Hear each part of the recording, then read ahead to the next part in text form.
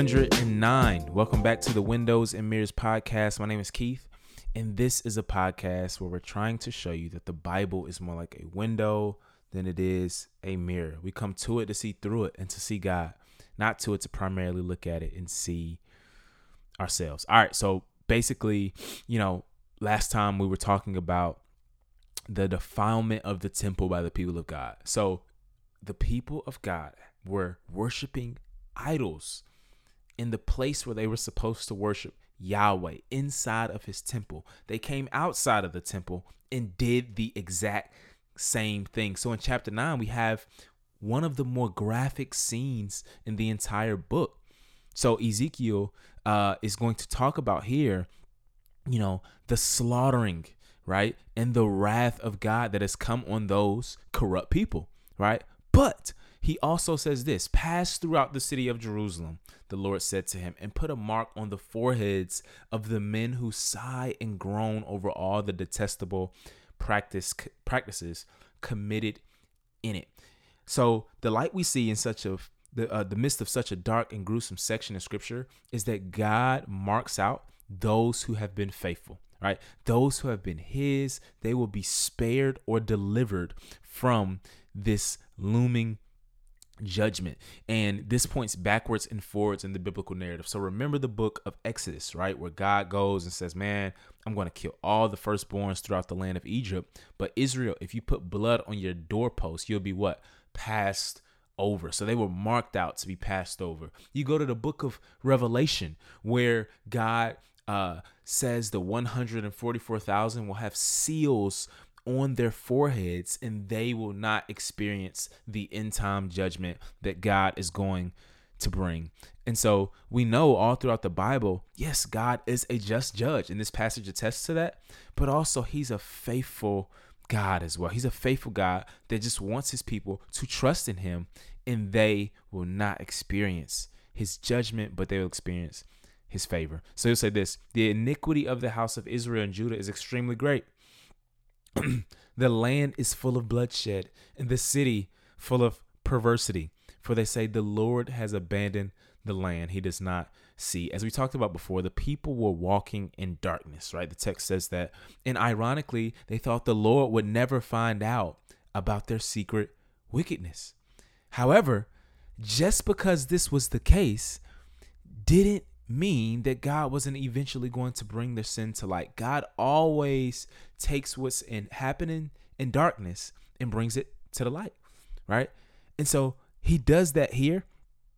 And, the things that the people of God were doing in secret didn't stay a secret, right? God exposes it. And so chapter 10 comes, and following on the heels of that, man, God is doing exactly what he said he would do, right? So last time we talked about how God was so fed up that he said, yo, man, I can't stay here, bro. Like I can't stay in this temple, right? And so he prepares to leave here, and he starts to do that as well in this text. And then what's amazing about this text is that to catch the total significance of Ezekiel 10, we have to remember 1 Kings, right? 1 Kings 8, after Solomon built the temple, it was filled with this cloud, this cloud and God's glory presence, right? And that same imagery here of the cloud and the glory presence is not seen filling the temple, but leaving, right? So to say this: then the glory of the Lord moved away from the threshold of the temple and stopped above the cherubim. The cherubim lifted their wings and ascended from the earth right before my eyes. The wheels were beside them as they went. The glory of the God of Israel was above them, and it stopped at the entrance to the eastern gate of the Lord's house. Here, the majestic glory presence of God is preparing to depart. So a few things we can learn.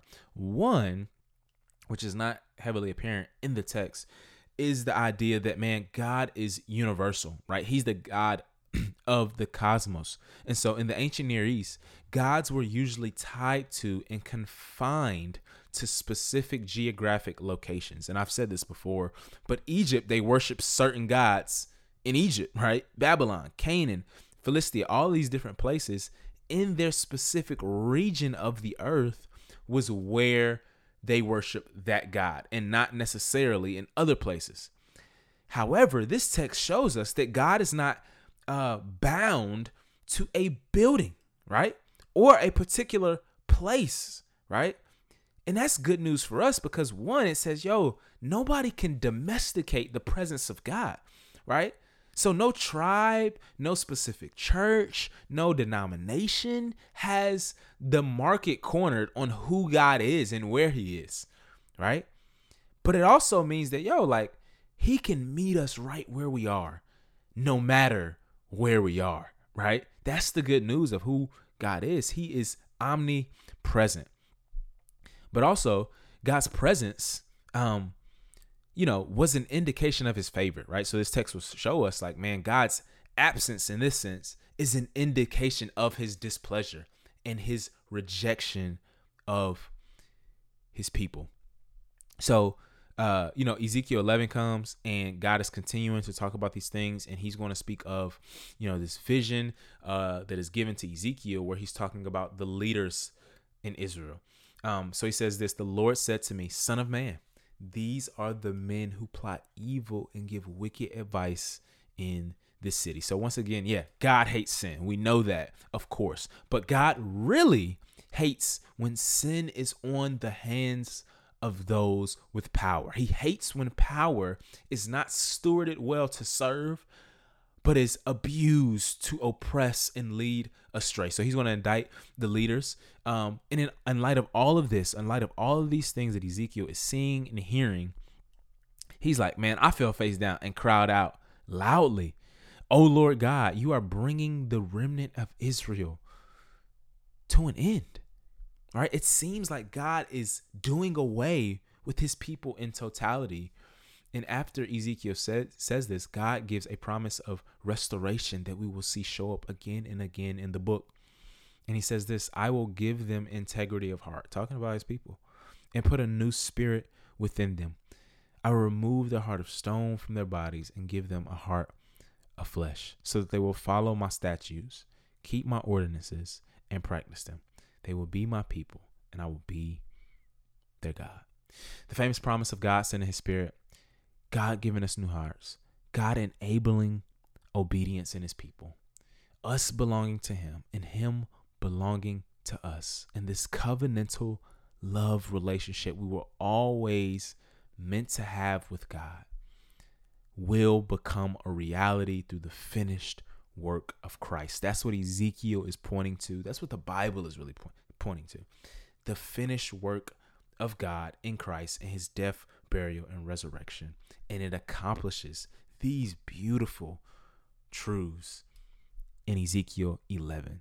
So in other words, and Ezekiel probably didn't know this, but the solution to the problem he's seen, he'd have to wait 600 years. The people of God would have to wait 600 years till the person of Jesus comes and provide this change from the inside out. Ezekiel 12.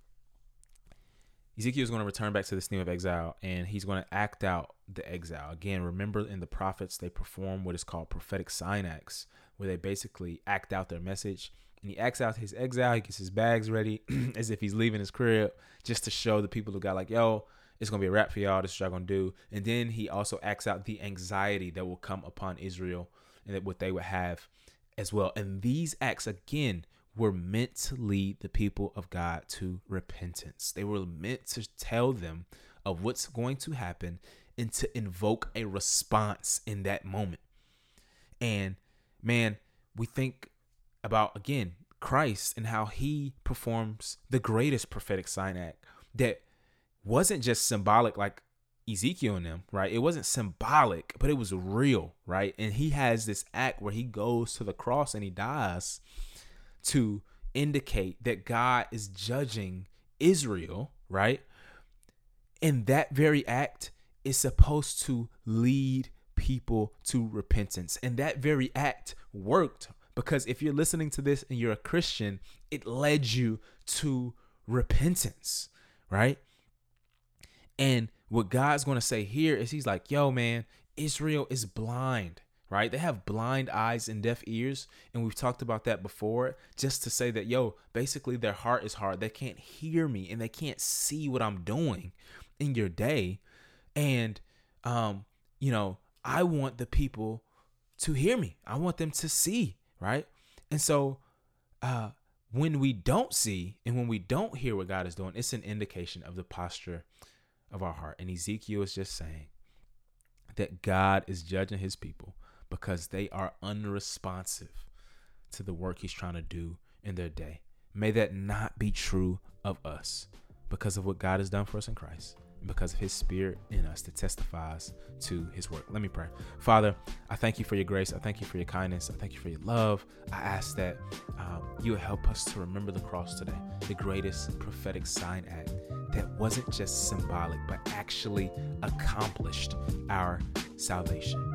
May you make that real to our hearts today, just as real today